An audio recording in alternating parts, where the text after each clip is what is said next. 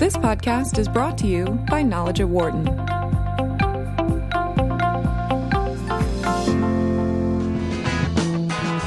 Welcome back to Knowledge at Wharton here on Sirius XM 111 Business Radio, powered by the Wharton School.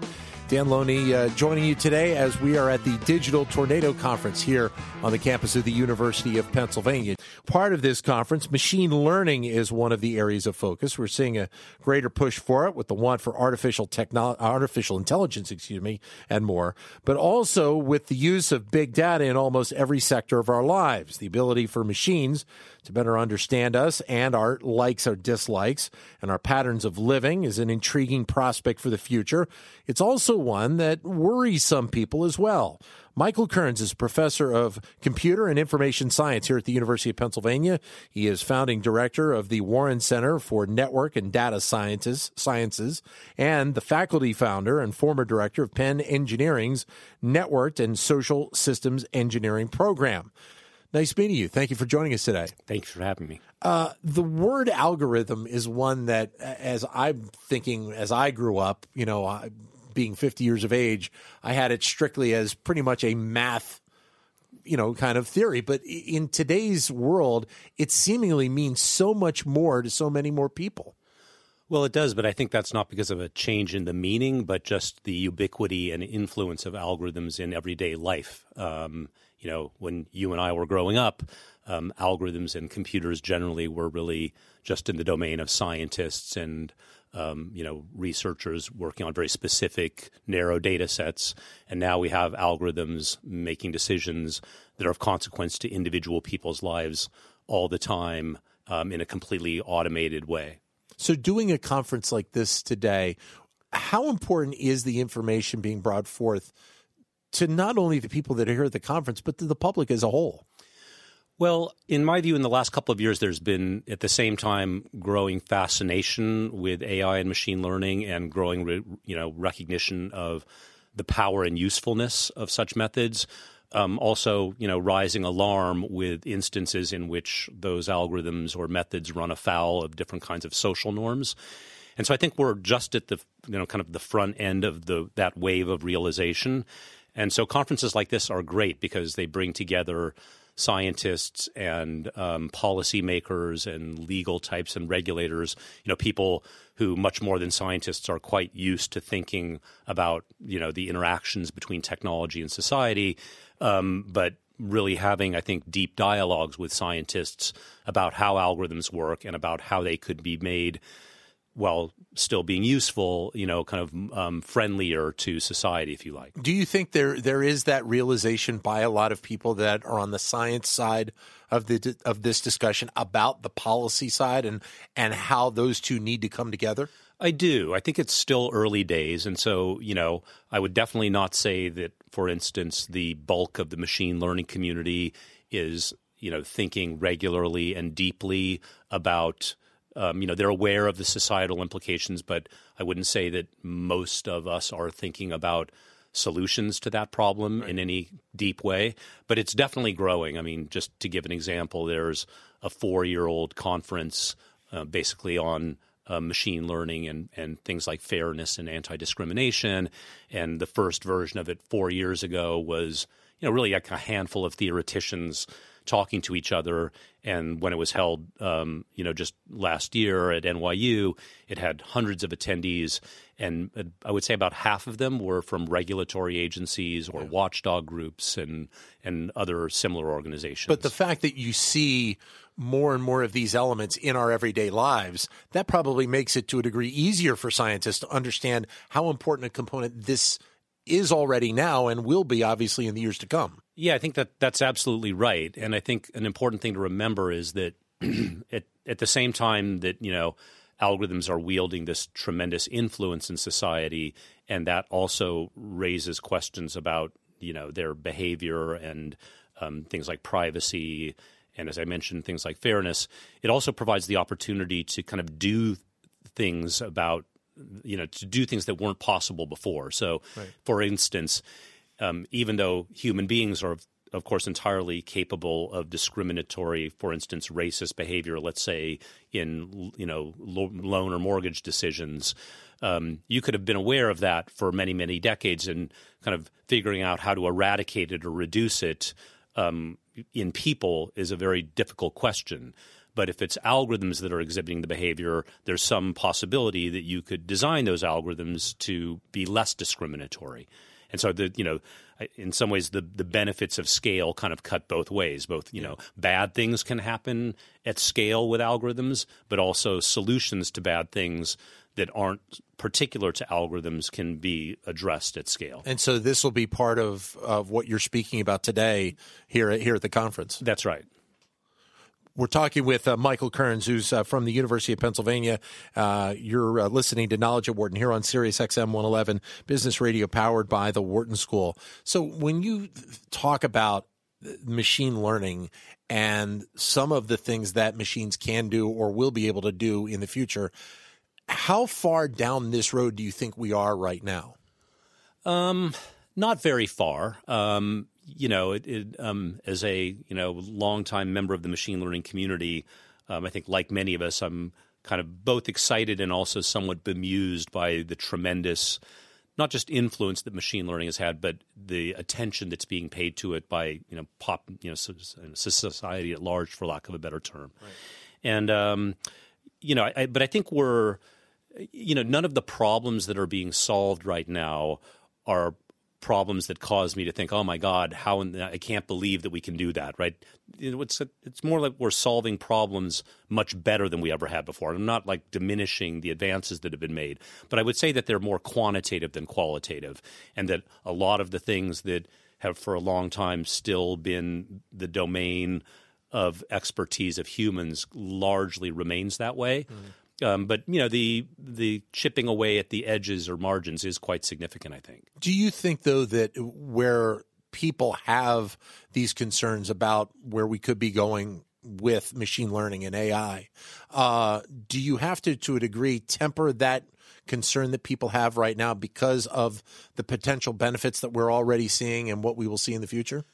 Yeah, so I think that there's two main pillars of that fear, and I think in my view, and I think in the view of many of my colleagues, maybe even most of them, one of them is very real and the other one is not so real. Okay. So the one that I think is not so real is kind of the singularity fear, this idea that we're going to create a super intelligence that's going to kind of take over the world and we are going to become the slaves of this master, right. And that these machines will develop their own social norms and start making the rules of society.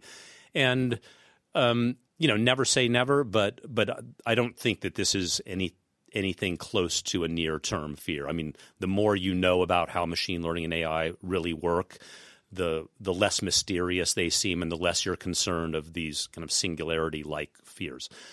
The one that I think that people also talk about a great deal that I think is a much more real fear is like displacement of labor and right. People's jobs being taken or changed in radical ways because of automation. And, that I think is not only already happening, but I don't think we're close to the limits of it yet either. And I think that is the thing that's going to have a much more, dramatic impact on society in the next decade or two than the first type of fear. Right, because when we've discussed this from the outside a little bit on the show in the past is the fact that the potential of how jobs will be tweaked, changed, or lost as we move forward is something that a lot of companies have already started to think about. And unfortunately for companies, in many cases, their concern ends up being the bottom line. And in many cases, a lot of this technology will help them with the bottom line. Yeah, that's absolutely right. And you're seeing it in large scale in everything from kind of service sector jobs and call centers, or of course driving and transportation and the like, to things these days like financial advice for consumers. And it's an interesting thought experiment to think about a lot of professions that we historically have thought of as requiring a great deal of specialized human knowledge and expertise, and asking kind of what really is going to defend those professions from automation. And I was trying to think about this the other day, and or trying to think about what are the properties of a profession or a job that would kind of give it relatively strong defenses. And I think if you talk about jobs where there's not some legitimate aspect of creativity, right? And by creativity, I don't mean in the artistic sense exclusively, but I mean if you're not sort of in the business of inventing things, right, and innovating or designing new things. So like, let's say in the case of finance, right? I think if you're a straight up traditional financial advisor using software tools and quantitative methods to provide good, sound, quantitative advice to your clients, I think that job is in trouble soon, if not now. And on the other hand, if you're in finance and you're designing new financial products and services and indices, that kind of invention is something that's largely or relatively outside the grasp of machines right now. And so that's a type of finance job that I think is secure for longer than the first type. But it feels like, to a degree, that, and we've touched on a few of the potential negatives here, but it feels like for every potential negative, there's 3 or 4 positives that are out there. And you mentioned the changes within the financial sector, but I think of also healthcare and obviously the automobile industry. I mean, there's so many pieces where this is going to play an important role in how we advance not only as an economy but as a society in the future. Yeah, I think that's right. And what I would say about that is that I agree with that, but it often is the case in technology that you see the negatives first, right? Because what happens is the technology gets applied, as you sort of said, in the way that's kind of the most expedient and profitable for some party in the near term. And so it's kind of trying to do things the way that they've been done before, but in an automated way. And often when you do that with technology, you kind of bake in a lot of the negatives at the same time. And then it's only after, the thing is out there, whatever the thing is, that you start realizing, so now these automated models are, exhibiting discriminatory behavior at massive scale. Yeah. And so I think you're right. There are often positives that we realize once we're exposed to the negatives of kind of the first instantiation.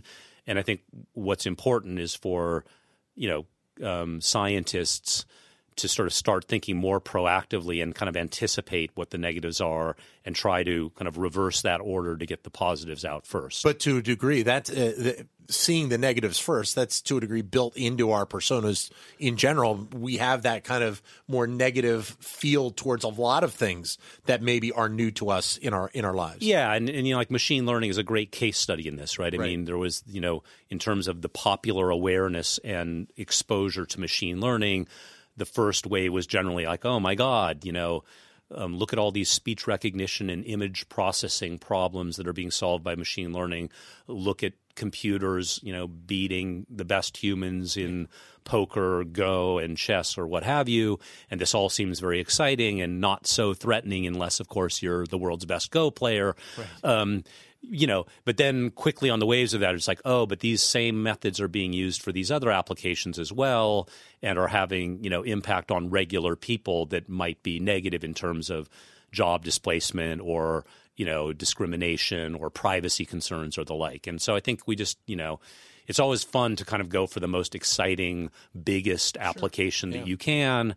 But then when you do things at that scale, there's often negative consequences that quickly follow. But doesn't that also mean that it's going to be incumbent on government, whether it be at the federal level or at the state or local level, to be able to be aware of these potential pitfalls that are there and to be able to have the understanding that almost that scientists have so that they can really have these elements work together in the best possible way. Yeah, absolutely. And there's a lot of that type of activity going on. I've been in the last year or two to many meetings and workshops with regulators and, lawyers and watchdog organizations that are sort of trying to understand how laws need to change, for instance, or regulations need to change in light of, all of this new science. And one kind of tentative conclusion I've reached in my very fledgling explorations in this area is that, a lot of law is going to have to be rewritten and a lot of regulations are going to have to be rethought because they just kind of don't apply to settings in which algorithms are making decisions, right? There's just sort of so many loopholes in the law when instead of a person or a human organization making the decision, a machine is making it. And so I think that rewriting of the law is, as you said, going to have to be deeply informed by what the science and technology actually is. And so, again, I think we're at the very beginning of it, but I think there is a dialogue starting between kind of the science community and the rest of the world. Some governments are kind of jumping ahead and really looking at this. I was reading a story yesterday about Australia and some of the things that Australia is thinking about as a government and their regulatory side to be able to be prepared for both the good and the bad of this. Yeah, and also Europe is another example where depending on your point of view, kind of privacy protections are much more advanced or at least stronger in Europe than they are in the United States. Right. And so there's, some anticipation going on there. I think one of the problems, on sort of that regulatory side of things is that, it's one thing to kind of rewrite laws and regulations to account for algorithmic behavior and decision making. It's another thing to enforce it. And I think that even if we rewrite laws and regulations in a way that kind of applies more to algorithmic decision making, the enforcement of those regulations will also need to be greatly aided by algorithms themselves, because when algorithms are making decisions at very large scale, you kind of can't have human watchdog groups exclusively in charge of catching all instances or violations. It just that doesn't scale, right? In the same, I guess one way of putting it is that in the same way that there's an attraction to making mortgage or credit decisions with automated models at very large scale, if those models are exhibiting behavior that we don't like, we're not going to catch all of those instances by people reviewing them, And so at a minimum, I think we're going to need algorithmic tools for kind of auditing algorithmic behavior. And so, I know this kind of sounds like battle of the algorithms. Yeah, that's what I was just thinking. But I kind of don't see, the first bus has already left the station, as we say. So I think it's inevitable that the second bus also leaves the station, which is kind of algorithmic defenses against algorithmic behavior. And I don't really think of it as like, a battle of the algorithms, because again, I think we are firmly and for a long time in an era in which, algorithms are designed by people, and people can design those algorithms to have the behaviors that they want and to not have the behaviors that they don't want. But just the scale of the data involved and the frequency at which these decisions are being made is, I think, going to require, help from machines, right? And this is already happening, right? Like regulatory agencies like the SEC, when looking for suspicious trading patterns, for instance, in market data, at the end of the day, human beings look carefully at suspicious patterns, but they can't like pour through the microstructure day of every day's market and find those. They need tools that help them flag suspicious instances that they then look at. And the algorithm is really just being used to a degree as the vehicle to get to that point, kind of leading that person, that human being, down to, hey, you may want to look at A, B, and C instead of looking at the whole alphabet. That's right. And similarly, in when you talk about the potential for good, a very similar type of application is in medicine or radiology, for instance, where instead of the radiologist kind of needing to look at every case, very carefully, they can have algorithms that assist them in looking at the borderline cases or the ones that most require kind of human judgment, which I think we're starting to already see with like the detection of cancer and which are the more significant cancers as compared to others. Yeah. I think the applications of the positive applications of machine learning in medical imaging are huge and starting already. We're talking with Michael Kearns, professor here at the University of Pennsylvania. You're listening to Knowledge at Wharton here on Sirius XM 111 Business Radio, powered by the Wharton School. We've mentioned a couple of areas, but are there other areas, other sectors that you see machine learning having the potential of having a great influence? Either, well, let's stay on the positive side of this, moving forward in the next decade or two.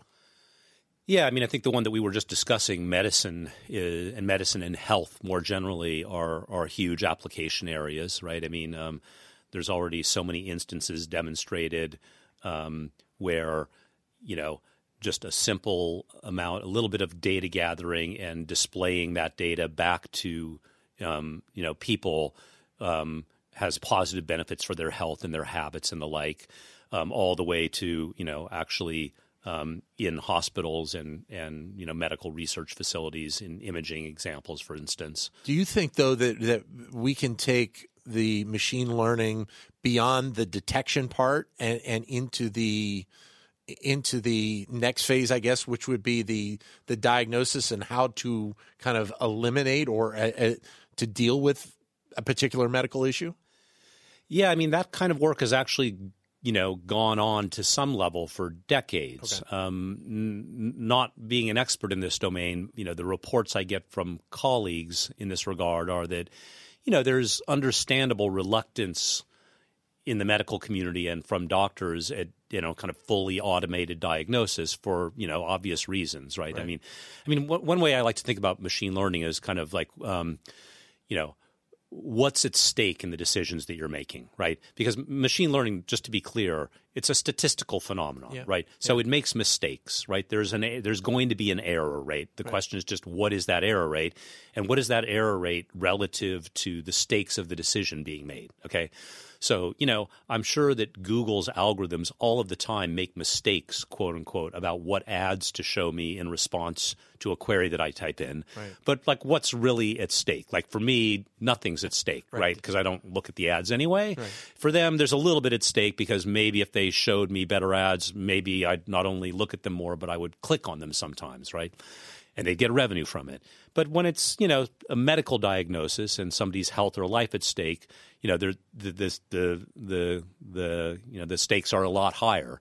And so I think that, the areas where machine learning has been the most successful is where there's a huge amount of data.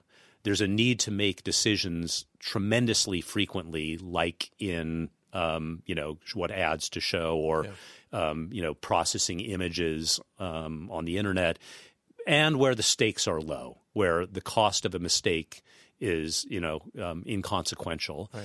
And in areas where there's little data and you're making decisions infrequently and they matter a lot, like, we gave one example, but like the Federal Reserve Bank making decisions about whether to raise interest rates. Right. They don't do that very often. There aren't a lot of examples of them having done that and what happened afterwards. And that's kind of the data.